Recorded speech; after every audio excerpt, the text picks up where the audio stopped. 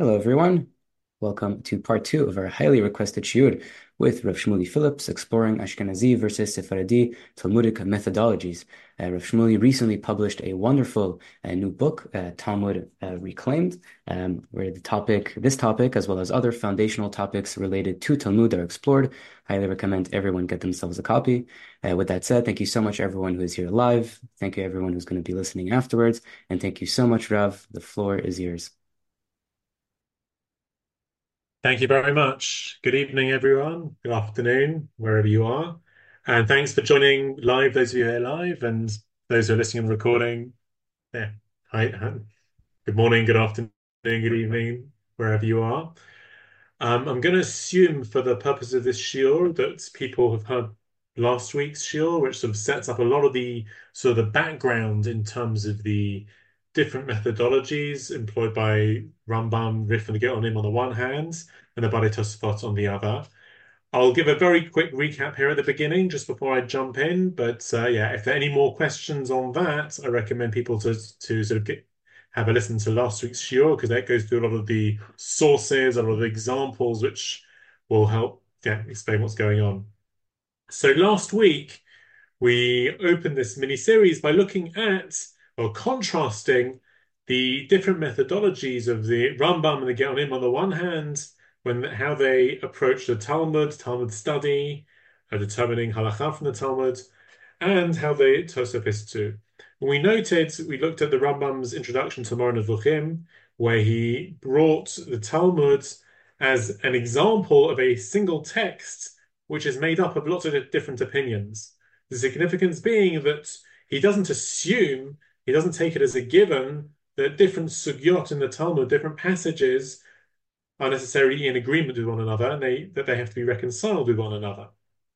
As opposed to the Tosafot, who try very hard to try and find reasons and explanations to which they can reconcile different passages of Talmud.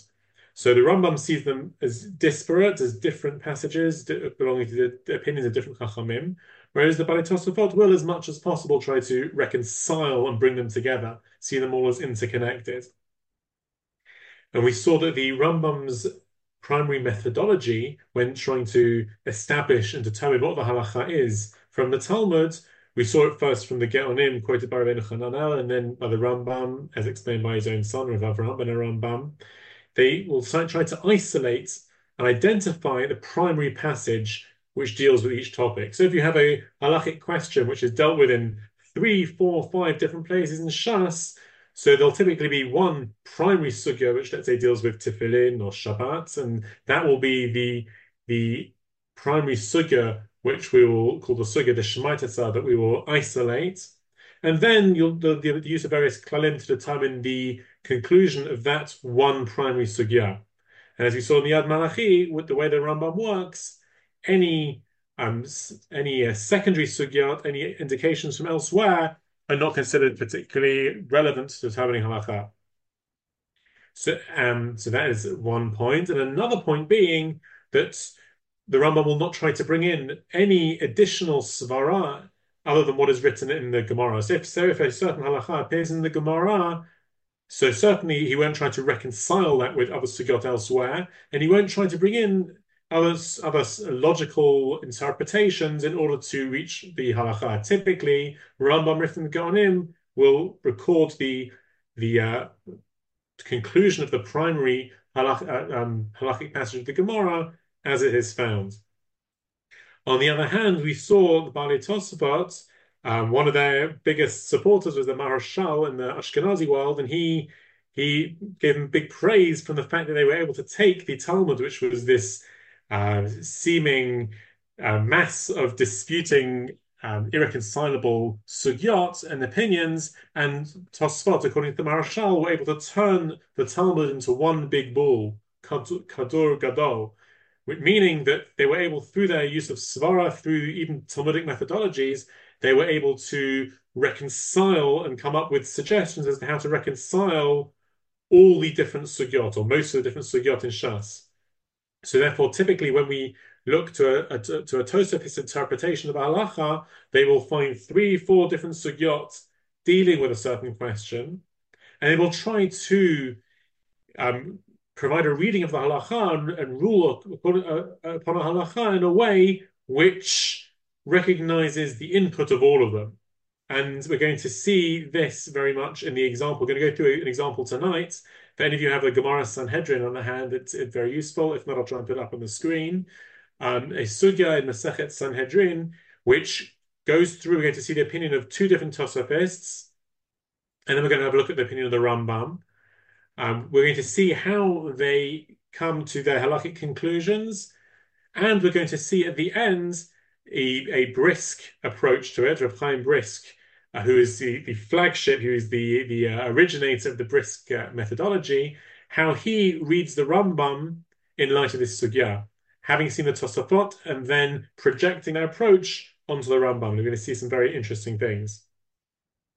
Okay, so let me remember how to do this. I'm going to get the sugya up over here and then share screen. So that should work, right? Where's it gone? Share screen is here. Does that work? Do you see anything? It's loading. Now we see it. Okay. So I'm not going to go through this Gemara line for line. It'll take probably half the shiur. What we're looking at this sugya is there are certain averot which are considered so severe that one must give up one's life rather than commit them. The standard halacha is v'chai bahem, that even when it comes to a matter of life and death, we are obligated to remain alive, even if that means uh, committing an Aveira. For example, as we know, if someone is very ill on Shabbat, we'll call an ambulance, go to the hospital. If someone's starving, they'll eat non-kosher food. The standard position of halacha is that one's life comes first. There are, however, several exceptions to that, and that's what this sugya is going to examine. So let us start over here. Okay, you see I've highlighted a line here. Amar Rabbi Yochanan, Mishum Rabbi Shimon ben Yehotzadok. So Rabbi Yochanan taught this tradition from Rabbi Shimon ben Yehotzadok. Nimnu v'gomru b'aliyat beit nitzah belud. So this implies the term nimnu v'gomru implies some kind of formalized resolution of a halacha in a court setting. So what was formalized in this setting? Kol averot shebetorah, any avera in the Torah. Im omrin la'adam, avor al taharag. If, for example, if we imagine the situation, you've got a non-Jew who puts a gun to your head and says, commit this avera or I'm going to kill you. So the halacha of all averot in the Torah is ya'avor v'al yaharag. You commit the avera and you stay alive. Chutz, with the exception of Avodat Kochavim, if it's a matter of worshipping idols, the Gilui Arayot, or committing severe forms of immorality, like adultery, Ushfichut Damim, or committing murder. You have three exceptions you have to give up your life for: idolatry, adultery, and murder. So, and then we're going to have a look very quickly at the source. Idolatry is not going to be the subject so much this evening, so we'll skip through that one. It's a Haftarah Hashem Elokecha. They bring the posuk of that. But now let's go down to, we're going to need this more for the second part of the shiur, the source for adultery and murder. How do we know that these are such severe averot that you must give up your life for them? So there's a pasuk regarding Nara Amorasa. This is an engaged girl, and it says Kikasher. It's talking about a case where she was raped. So it's a case where adultery has been committed, but she is not culpable. So there's a sin of adultery. And the pasuk says, in explaining why she is not culpable, why she is not punished, the pasuk uses a rhetorical flourish. It says, you don't do anything to the girl who was raped. Ki eina nara chet mavet. She did not do any sin which is worthy of death. And then the Gemara quotes, Ki kasher yakum ish arayehu rutzacho nefesh. Just like a man rises up against another man and kills him, kein hadavar hazeh. So too is this matter. So in simple Peshat, what the Pasuk is telling us is that the girl who was raped is not culpable, is not deserving of punishment any more than a victim of murder is not guilty and does not need to be punished. She's completely innocent of any crime because it was against her will, as opposed to other legal systems, other religions maybe. That's on the Peshat level.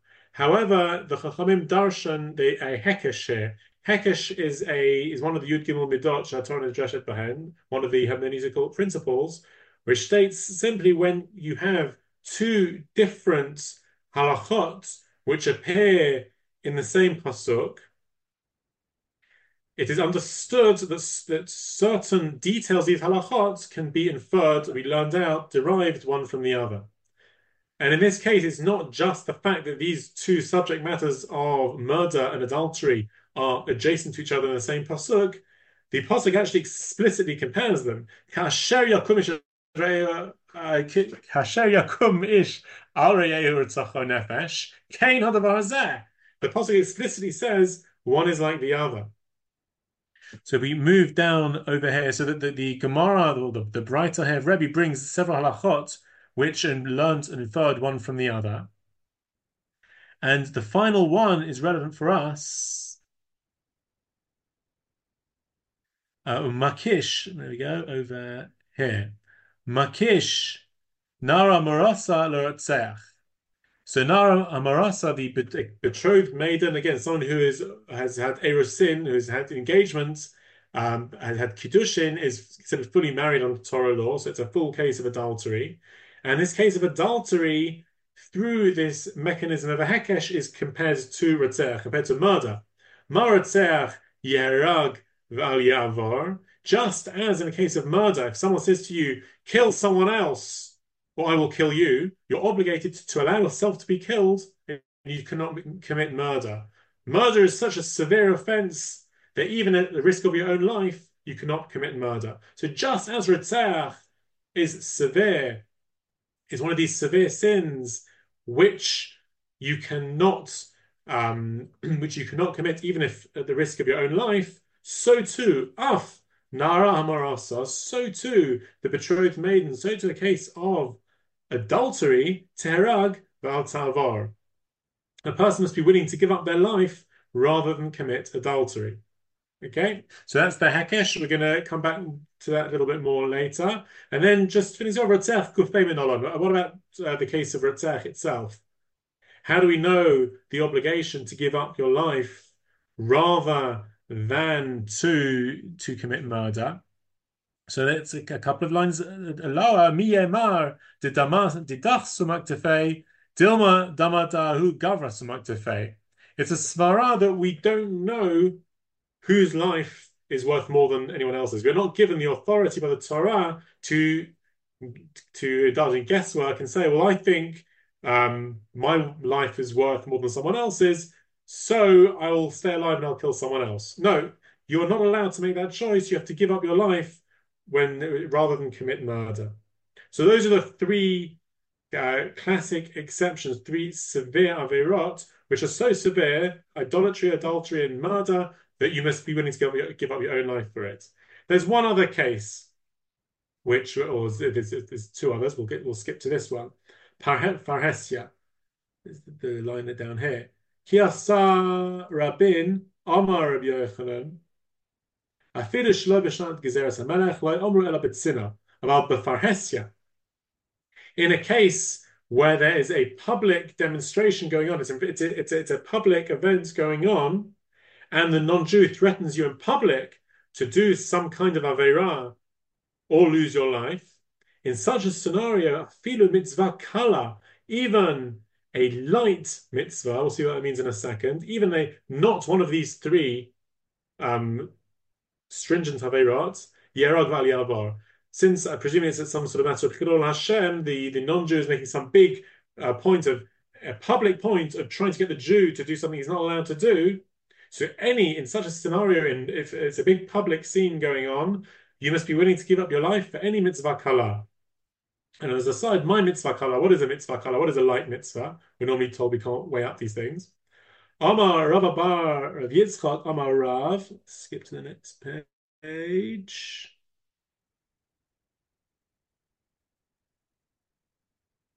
Afilu l'shenuye arkasa de even changing over the type of shoelace you have. So just as an aside, there's an over your shoelace. So according to Rashi, this means even a matter of minhag. Afilu shinui zeh she'en kamitzvah leminhag be'alma. If the Jews are accustomed to tying their shoelaces one way and the non-Jews tying their laces another way, and even a matter of minhag, if it's something which the non-Jew is trying to get the Jew in public to identify as a non-Jew or to break even a custom, the Jew is obligated to give up his life for it. Rambam and the Rif understand this differently. They understand this in the context of a loitase of b'chukatayim loitelechu, and without going into all the details, they understand there actually being a loitase involved. So for the Rambam and the Rif, it has to be some kind of aveira. However, that's to be understood according to Rashi, even a matter of minhag. So again, so to summarize, we've got these three averot, which under any circumstance you must be willing to give up your life for rather than commit. Idolatry, adultery, and murder. Adultery is actually learned out of hekesh from murder. And then this case of parhesia, if it's in public, if it's a public exhibition where the non-Jew is making a stand and trying to show the Jew will betray his religion in public, any light mitzvah, whatever we understand that to mean, you have to be willing to give up your life for. Now comes the big question, which is at the center of the shiur, and it's going to be a question rather than the answer. The answer is less important here. We skip down to over here. The Gemara is now going to ask on the principles that have been established so far, how do we understand it? Vaha Esther Farhesia Havai is the bit I've highlighted here. In the Megillat Esther, we know that Esther married Achashverosh. She had relations with a non-Jew. So the way Rashi explains it, which I think is the way that Rambam and many other commentators understand it, Nival Alovet Kachavim. She allowed herself to have relations with a non-Jew, the Achashverosh. V'lo masra nafsha liktala. She didn't allow herself to be killed. This was something very public. This was something the whole kingdom knew about. Most of the world knew about it, assuming how wide Achashverosh's influence went. So it doesn't get much more parhesia than this. This is a very public exhibition of a Jew having to break the rules of the Torah. Esther was doing something in public. So even though seemingly it's only a minor Aveira, meaning it's not one of the three cardinal sins, it's only one of these a minor Aveira of relations with a non-Jew. Relations with a non-Jew is not called adultery or immorality. It is prohibited. But the Gemara asks, well, according to what we've established above, Esther should have said, well, this is something which is parhesia. This is something which is in public. Therefore, I'm obligated to give up my life rather than marry Achashverosh. And we know that wasn't the case. So this is going to be a question on the principles we've established. So Abaya and Rava have different ways of understanding it. Abaya says, Esther karke olam haita. She didn't actively participate in the sexual intercourse. And since she wasn't actively participating in it, therefore, the rule of parhesia publicly going against her principle, the Jewish religion is not a problem, not engaged. Only when you actively do something with parhesia. Rava has another answer. In Hanas, this is one the Rambam rules according to Hanas Atzman Shani. This rule of parhesia, where the non-Jew is making an exhibition, a public exhibition, to pressurize the Jew to break halacha, is only when the non-Jew is doing it as a matter of principle. The motive of the non-Jew has to be, I'm going to try and show everyone that I can get the Jews to betray the Torah in public. And that's not what happened with Achashverosh. He didn't even know that Esther was Jewish. He was doing it solely for his own benefit. And therefore, the rule of Parhesia is not engaged, and that's the answer. However, we are going to be very bothered by this whole question of Esther Parhesia Havai. Why is that? One second.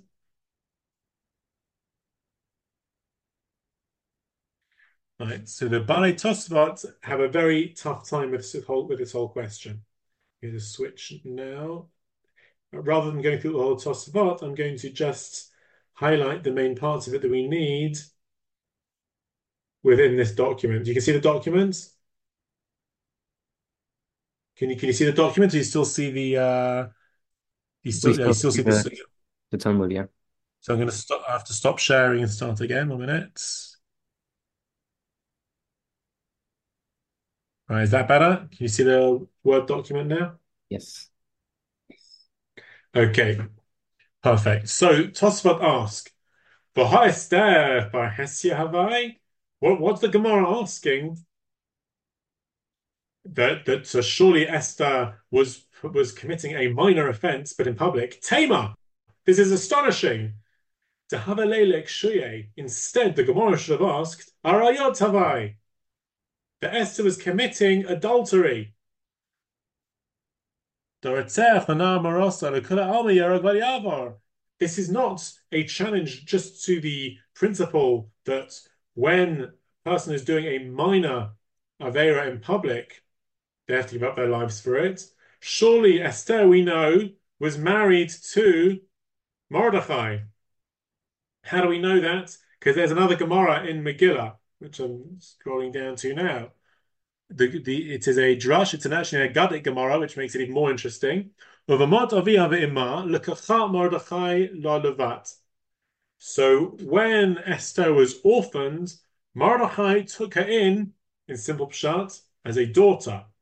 But Tana Mishum Rabbi Meir is a brisa is taught in the name of Rabbi Meir. Al tikrei lebat elo lebayit. Don't read it as a daughter, but as a house, meaning as a wife. And there are other parallel agadot which are taught the same way. And as we know, what do Tosafot do? Tosafot assume as a starting point, a premise, a default, that sugyot are in agreement with one another. Therefore, assume Tosafot, the author of this Gemara in Sanhedrin, who's talking about the rules of Yarag Aliyava, when you have to give up your life for rather than commit an Aveira, must have agreed, we presume, that Esther had been married to Achashverosh. And therefore, when she went to marry Achashverosh, having been married to Mordechai, she's committing adultery. It's not just a mitzvah kala, the farhesia, it's far worse. It is adultery. So how are we going to get around this? So we're going to see on the basis. So what we've seen as a starting point is that Tosafot have entertained a question based on their methodology, based on their perspective through which they view Shas as one big ball.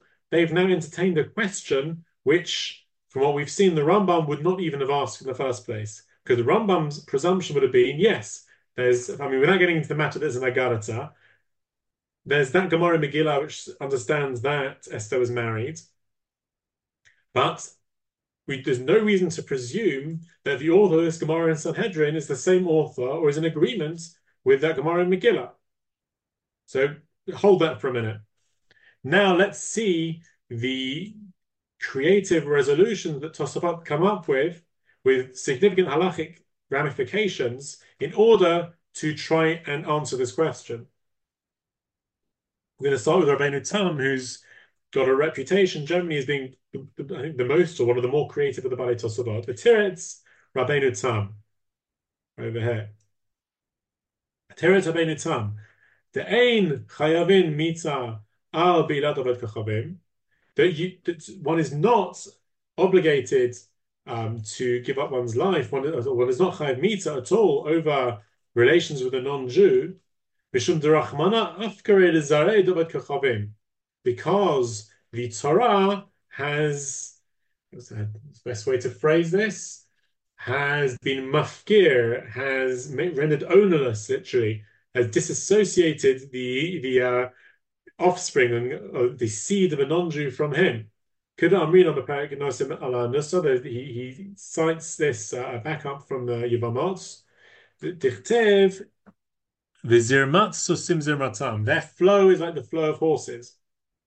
So, what do we see from there? Says Rabbi Tam. We see that sexual relations with a non-Jew is not equivalent to sexual relations with a Jew. And as a result of this reading of Rabbeinu Tam, in order to answer this question, which we'll get to in a second, b'toch kach, hayoratzeh Rabbeinu Tam lehatir bas Yisrael. So Rabbeinu Tam, he wanted to hayoratzeh lehatir. We see other Rishonim readers, he actually was matir. He produced a leniency, a significant leniency in biblical law for a Bas Yisrael Shehemira, who had said that she'd converted to Christianity. So a married Jewish woman who had run off with a Christian man, had an affair with a Christian man, and then later on, V'shuv nitgayer imah. Later, they both do teshuvah. Years later, they do teshuvah, and this Christian man now converts to Judaism along with and brings her back with him, and they want to marry each other. Now, the usual law is that when a Jewish woman has an affair with a certain man, there's an issa labal, issa laboil. When a married woman has relations with a man, she is now permanently forbidden to him. Even later on, if there's a case of divorce or if she's widowed, she's never allowed to marry that man. Issa labal, issa laboil, as we'll see. But the Rabbeinu Tam is suggesting here that that's only when it's a Jewish man. When she has relations with a non-Jewish man, that is not regular, doesn't have the full legal status of adultery because it's a non-Jew, and a non-Jew doesn't have a full legal status of being able to have sexual relations. You cannot apply this rule of an issur between a woman and her lover. You cannot apply that to relations with a non-Jew to have yakabiyat behema. Because it's not a regular biyah. It doesn't, under Jewish law, it's not considered full biyah. So you see what he's doing here.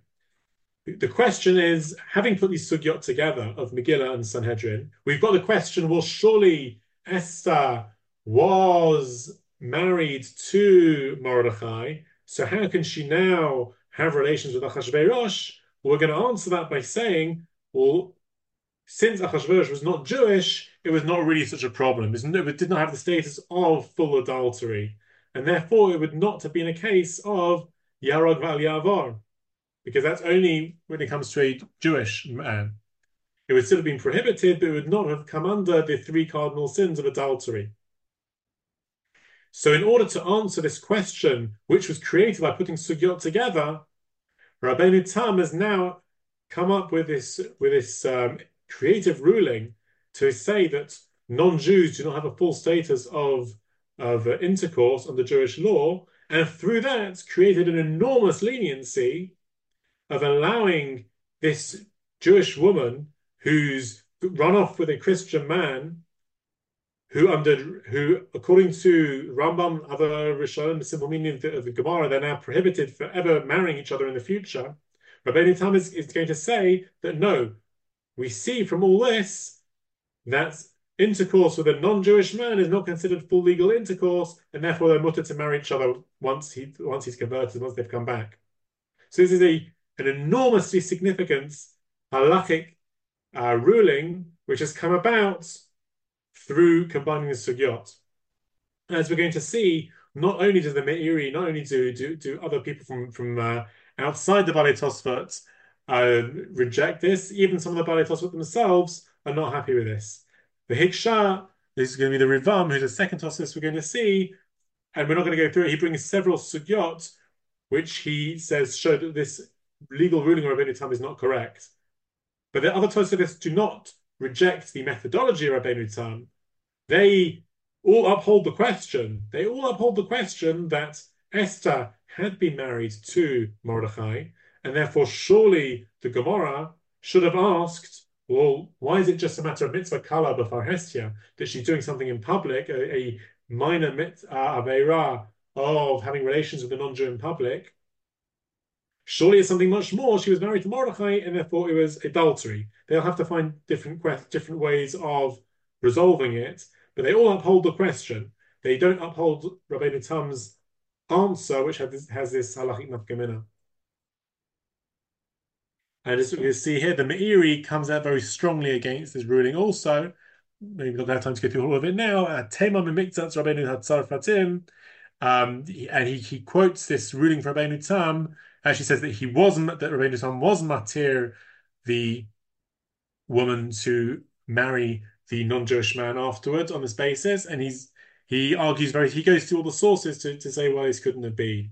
But going to the Rambam, if we look at the Rambam's rulings when it comes to Issa Labal, Issa Laboil, the prohibition that is created by a married woman having an affair with someone else, there's no difference made between Jews and non-Jews because, again, the sugyot do not suggest any difference between them. There, I've got here the opening halacha in Hilchot Sota. The Kinayat Ishtok warning is the first stage in Issa Sota, and Rambam explicitly writes here, he includes or akum, even if it's a non-Jew. Because again, the sugyot in Sota, which set out these prohibitions between a married woman and the person with whom she has an affair, do not make any distinction between Jew and non-Jew. If anything, they imply even non-Jews. And therefore, this is saw also of Isur Laban, Isur Laboil, that when a woman has an affair, she's prohibited not only to her husband, but also to the man with whom she has an affair, applies across the board to everyone. And just to a couple more sources before we move on to the next part of the Tosfot, the Kesef Mishnah on the Rambam confirms that Rambam did not accept or did not apply this darash of Esther being married. He read this Gemara of Esther b'far hestia, she committed a sin of having relations with a non-Jew, but with the aggravating factor that was public knowledge, not adultery, because he did not read this Gemara in Sanhedrin in the context of the Agadata of Esther having been married to Achashverosh.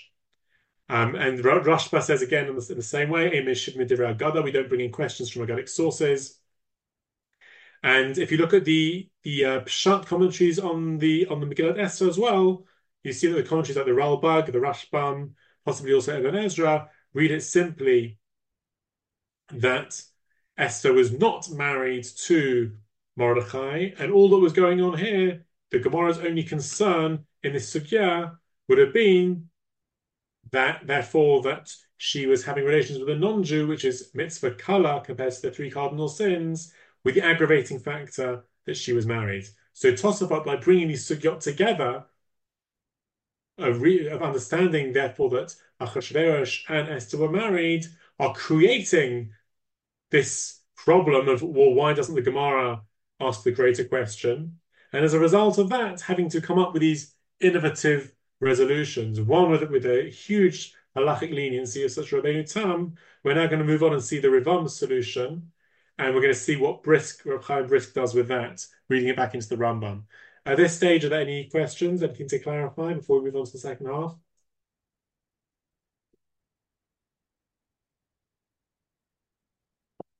Okay. So now we're going to see the second half of this Tosafot. So Rivam, first of all, brings a series of arguments against Rabbeinu Tam's leniency, but he upholds the question. The Rivam is a Tosafist. He reads the sugyot of Megillah and Sanhedrin together. So he is also bothered by this question of why did the Gemara not ask the more basic question that Esther, as a married woman, married to Mordechai, should have given up her life, regardless of whether it was in public knowledge or not, she should have given up her life because it was adultery and she was married to Mordechai. So the Rivam then offers its own resolution. It's going to get a bit more complicated now. So I'll go slowly. And if you want me to go back over anything, let me know. We're going to go into the sources of this law of Yarog Val Yavor, the one we mentioned at the beginning. Remember, we said that the source of Val Yavor, the obligation to give up one's life rather than commit a sin, for a tseach is this svarav. I don't know whose blood is redder, and therefore I don't know if I'm allowed to kill the other person. That is the reason why it is a severe sin that I can not commit. I have to allow myself to be killed rather than murder. And then we had this hekesh, this scriptural link between these two different halachot that we find Ratzach and Gila Arayot are put together in the same pasuk, Kain Hadavar Zeh from Nara Marasa, and therefore we learn just as Ratzach, just as murder, one has to give up one's life for rather than commit, so too adultery, immorality, one has to be prepared to give up one's life for rather than to commit. So v'hadaloi parich hacha v'ha Esther arayot havai. So now Tosafot 2, the Rivam. Why does the Gemara not ask? Well, surely Esther was committing adultery. De kim le de mehani tama de karka olam. So because the Gemara didn't even have this question to begin with. It didn't think this question was relevant because Esther was not actively participating in the sexual act. She was karka olam. Why is this relevant? Mishum arayot dehomer tseach yalfinon. Arayot, immorality, is learned out from murder. Tseach gufei. And in a case of murder, ki mechayav limsor atzma, when are you obligated, and under what conditions are you obligated to give up your own life rather than to commit murder? Hani mili, this is only kodem sheyaharag v'yadayim, only before you commit murder actively. You do a positive act of murder. Aval, heicha de lo avid maaseh, if you are not actively being pushed to commit murder, kugoin shemashlichim otah tinok umitmaech. So let's say in this hypothetical scenario, the non-Jew puts a gun to your head and says, if you don't go and kill someone else, don't go and shoot them, I'll shoot you. You have to give up your life. Because shooting the other person is an active sin of murder. But if he says to you, I want to pick you up, I want to launch you and throw you onto a child and kill the child. So there, according to Tosafot, you would not have to give up your life for that because you are not doing an act of murder. And you are just allowing yourself to be used as a weapon. So Tosafot is saying that in a case of murder, one is only required to give up one's life if one is being forced to actively commit murder. But if one is put in a situation where one is being pressured to only passively commit murder or be used in order for murder to be committed, you would not be required to give up your life for that. Why demotzi ama adarabba? My chazit given the David Masa. Because you could say, well, I'm not doing any action. I'll stand back, and since I don't know whose blood is redder, well, I'm not going to do any action. And I don't know if the child's blood is redder, if my blood is redder, meaning I don't know whose soul is considered to be more valuable. So I'll stand back and not do anything. So Tosafot are understanding that in the case of murder, only active murder requires one to give up one's life. Therefore, arayot, immorality, which is learned as a hekesh, the fact that you have to give up your life rather than committing adultery, is learned as a hekesh from ritzicha. Therefore, say Tosafot, the same limitations, the same details should apply.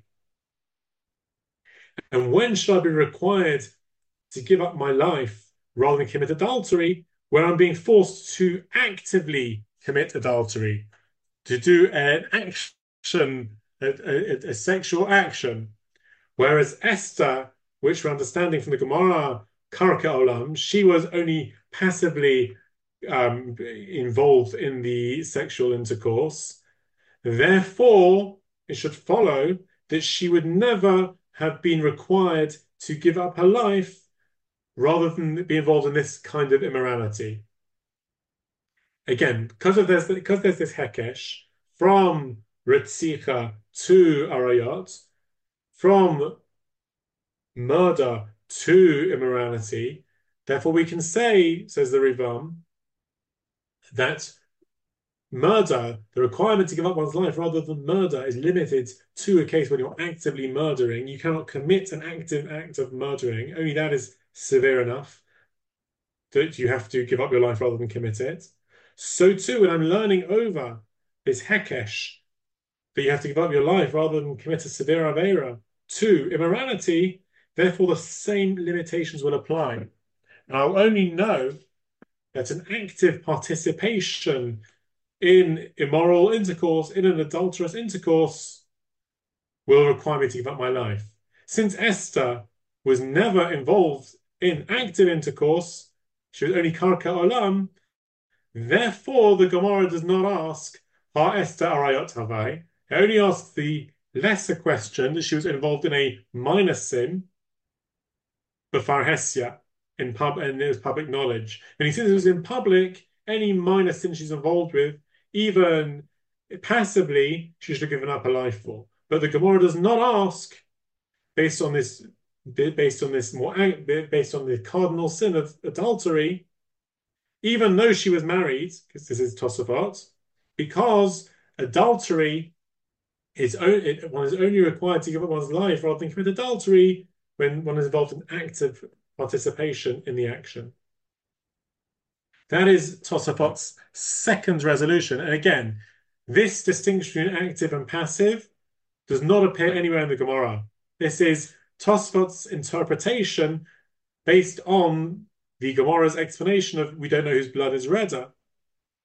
And Tosafot are therefore putting this explanation and this logical interpretation into the Gemara to say it is only when one is actively murdering, not when one is passively murdering. And therefore, the same limitation should apply in immorality, that one should only be required to give up one's life when one is actively participating. This is not explicit in the Gemara, and therefore it's not explicit, it's not found in the rulings of Rambam either. Rambam nowhere distinguishes between active participation and passive participation. Well, we're now going to have a look at Brisk, because what Brisk, as we're going to see, they analyze the Rambam through the lens of the Bali Tosafot, meaning they understand that Rambam employed Tosafist methodology and had the same questions as the Bali Tosafot. Well, if they came up with a different answer, then that must mean that they had a different. So they resolved these sugyot differently. They had a different svara. So while we've seen that Bali Tosfot had this question, they created this question by saying, well, another Gemara says Esther was married to Mordechai, therefore there was adultery, and therefore the Gemara should have asked about adultery, a question that the Rambam would not have had in the first place, according to the sources we saw above. How do we answer this question? Well, Rabbeinu Tam, through an astonishing innovation, that adultery with a non-Jew is not considered proper adultery because a non-Jew in halacha does not have full status of sexual intercourse. Or B, the Rivam, by putting this explanation and interpretation into the Gemara, which distinguishes between active and passive participation in murder and adultery, when it comes to with an important difference when it comes to this law of when you're required to give up your life. None of this, based on what we've seen from the Rambam's methodology, is relevant at all because the Rambam will just record the basic halachot from the sugya. He won't assume that Esther was married, and he won't assume any distinction between active and passive involvement in these sins, unless such a distinction can be found in the sugyot. So, are there any questions before we go through the brisk? Is Reb Chaim Halevi ala brisk ala Rambam? It's the flagship brisk sefer, and this is the first piece in it, the first piece of analysis. I see something up in the chat. Just to be clear, is arayot just adultery, not relations outside marriage? So, good question. So, arayot is adultery, and it's also various forms of incest. So that those are the forms of adultery that everyone agrees one must give up one's life for. So relations with mothers, daughters, sisters, aunts, things like that, or with a married woman. Okay, so let's now have a look at. So is there another question? Yep, thanks. Okay, so let's have a look. This is now Reb Chaim Brisk trying to, and he's just asked the question of, well, how does Rambam approach this whole issue? How does he resolve the fact that A, Esther was a married woman, and B, we've proven from Tosafot that there's a difference between adultery actively and passively, active and passive involvement, and also between murder, active and passive involvement. Yet we don't see the Rambam mention this anywhere in his writing. So, as opposed to, say, other Achronim like the Chazon Ish, who says, well, the Rambam doesn't mention it anywhere in his writing because it's not found anywhere in the Gemara. Therefore, presumably he doesn't hold of any sort of distinction. Reb Chaim and Brisk will assume no, he must have had, he must have applied the same methodology of the Tosafot and come up with some sort of different answer. So why does he not consider there to be this distinction between active and passive involvement? So the Yesh Lomar, how do we now rationalize for the Rambam? To kiven de beretzicha gufa, in the case of murder itself, had choluk shev al tasin amasya daim, the distinction between active and passive involvement, halo ein zeh mishum chomer amasya daim. It must be that the Rambam had a totally different way of analyzing this whole sugya, and that it's not that murder one is required to give up one's life for rather than commit because it is such a severe avera. Barak to kiven to shtei nefashot shekulot hein. It's rather just because I've got a life has to be lost, either mine or someone else's. I just have to freeze the situation.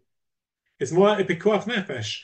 I can't cause any life to be lost. So if I'm in a situation where either my life must be lost or someone else's, I can't cause any life to be lost. It's not because it's such a severe sin, like the Bali Tosafot say.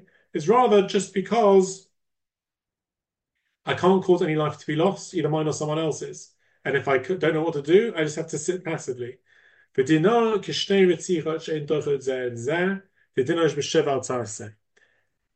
just like a case where one person has to be murdered, one life has to be lost. You here you save one person. I can't go and save either person because I can't actively cause anyone to die. Therefore, lo shayach zois ba'arayos the name of the pekuach nafshe shakol ka'arayos.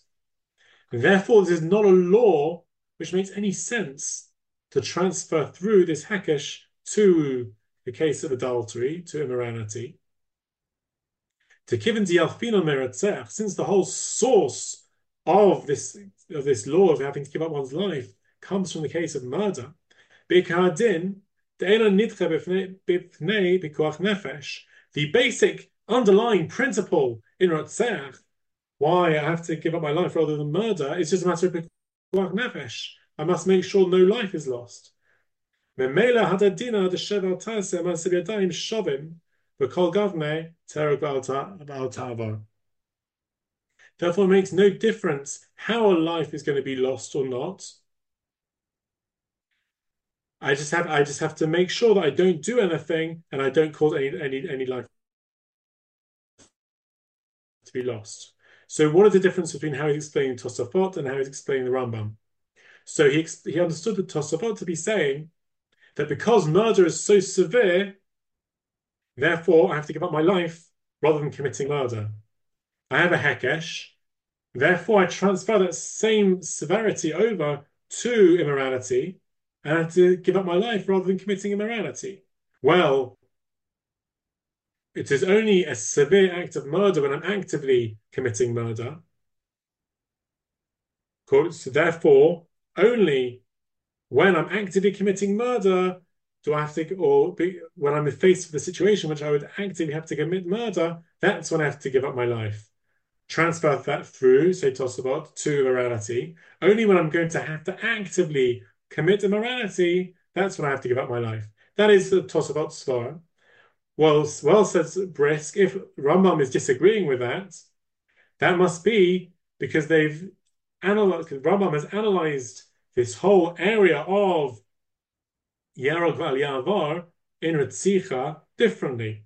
This whole requirement that one has to give up one's life in the case of murder is nothing to do with the severity of the case, but just because I have to make sure that no life is lost. It's like a din of pikuach nefesh. And pikuach nefesh, I have to make sure that no life is lost. And then it doesn't make a difference, therefore, whether I'm faced with a situation of having to actively kill someone, a person putting a gun to my head and saying, shoot the other person or I'll kill you, or a person saying, I'm going to pick you up and throw you on a baby, passive involvement. Din pikuach nefesh, you got to save a life means you cannot allow yourself to be involved in anything, and you have to give up your life rather than involvement. And that makes no sense to transfer through to adultery because there's no loss of life going on in adultery. Meaning, in the case of murder, I can say, give up your life rather than be involved in any loss of life. But I cannot I cannot apply that to adultery. And therefore, what do we end up with? 1 second. One second. Therefore, since in the case of murder, the requirement to give up one's life rather than committing murder applies whether one is involved actively or passively, then when you transfer that over to adultery, that will also apply whether it is active or passive. And therefore, the Rambam does not make such a distinction. So, in order to explain why the Rambam does not record this distinction between active and passive, the Brisk methodology has had to assume that he had the same svara as Tosafot, that you should make the distinction between active and passive committal of murder and then transferred over to immorality, and then had to find a different way of analyzing these whole averot to say, no, really, murder you're required to give up your life for regardless of whether it's active or passive. And therefore, when you transfer over to immorality, you're also required to give up your life regardless of whether it's active or passive. So what we see here really is, first of all, we've seen how Rambam and Tosafot analyze these sugyot differently. Tosafot combining sugyot to raise certain questions, and then innovating and putting distinctions into the Gemara, and even finding halachic leniencies in order to resolve these questions that they've come up with by combining sugyot. Whereas we found the Rambam does not have this question in the first place and does not make any distinctions, does not suggest any distinction between active and passive involvement in these cases, and does not make any distinction between sexual intercourse of a Jew and a non-Jew, because we don't find any such distinctions in the Gemara. Yet when it comes to Brisk's analysis of the Rambam, rather than noting simply that Rambam, like the Chazon Ish does, for example, that Rambam is just recording the simple conclusions of the Gemara, Brisk will get into assuming Rambam had a similar methodology and trying to work out why a lot of through um, very intricate distinctions and arguments why the Rambam would not have agreed with the Tosafot's arguments. And just a final page, so before we're finishing, we noticed that the Chazon Ish noted that he has a very he has a few, some it's got quite a commentary on Reb Chaim and Rambam, the brisk commentary on the Rambam, and he's quite strong in his criticism sometimes. And so I mentioned in my Facebook post about certain censorship. So these are certain statements which my publisher wasn't happy with me publishing in the book, so I had to take them out. I cited them without actually quoting them. The Chazon Ish, I mean, this is the first piece in the Reb Chaim al Rambam, and he says when Reb Chaim says, well, the Rambam, who doesn't mention this distinction between active and passive committal of sins, therefore must have had a whole different analysis of this sugya. Well, Chazon Ish says around that point, no, none of this is compelling. The reason the Rambam didn't make this distinction in this halachot is because this distinction isn't found in the sugyot. There's no distinction in the sugyot between active and passive committal of murder or committal of immorality when it comes to having to give up one's life. And a couple of other statements here you can see on the screen where Chazon Ish went even further in his critiques of the brisk readings of Rambam, and these were the passages the quotes of the Chazon Ish I had to take out. But he suggests that he says, well, if you're going to read the Rambam this way and put in these distinctions, you're turning the Rambam into some kind of secret code. And why didn't he explain himself properly? So it's some pretty strong statements there, and yeah, it's actually very interesting to see how these different approaches, even in the modern yeshiva world, the Chazon Ish sort of influenced people who in yeshivot will read the Rambam more simply. I think it's more common in the Israeli yeshivot as opposed to the brisk influenced yeshivot who will assume just the starting point, and the basic premise that Rambam combines sugyot and was bothered by the same sort of questions that the Baalei Tosafot were bothered by, as we saw in this brisk session tonight. Thank you very much. If there are any other questions, we're delighted to. How do I get your book? Um, One second. If you are in America, then there's a link on talmudreclaimed.com.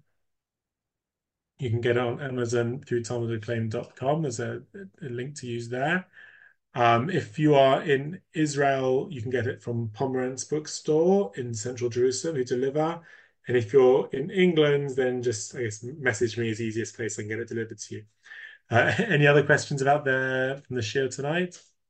It's a lot to digest. If you have any questions, you can unmute or just write in the chat box. Also, the book on Amazon is on Prime, so you can get it in 2 days.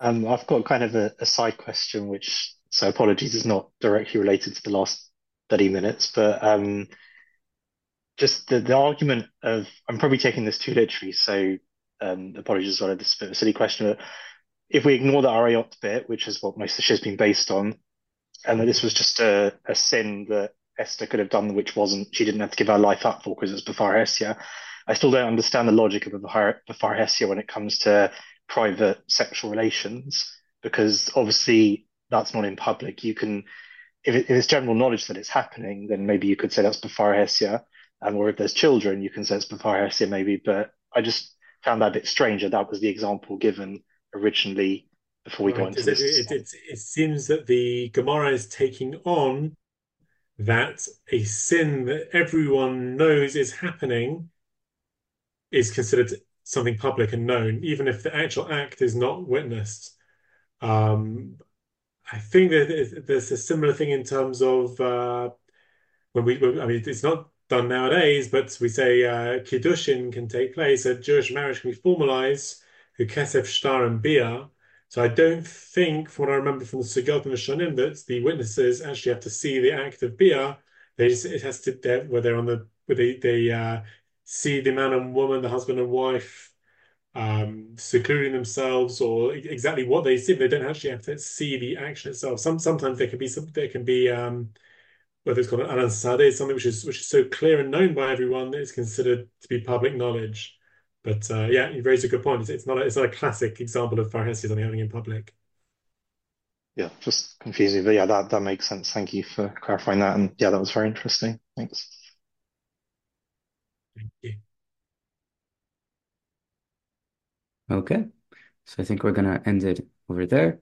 Thank you so much, everyone, for being here. Chacham, thank you so much for this amazing, insightful two-parter. B'ezrat Hashem will have you on going forward. Thank you so much. Thank you. Thank you for hosting me again. Good night, everyone. That's it.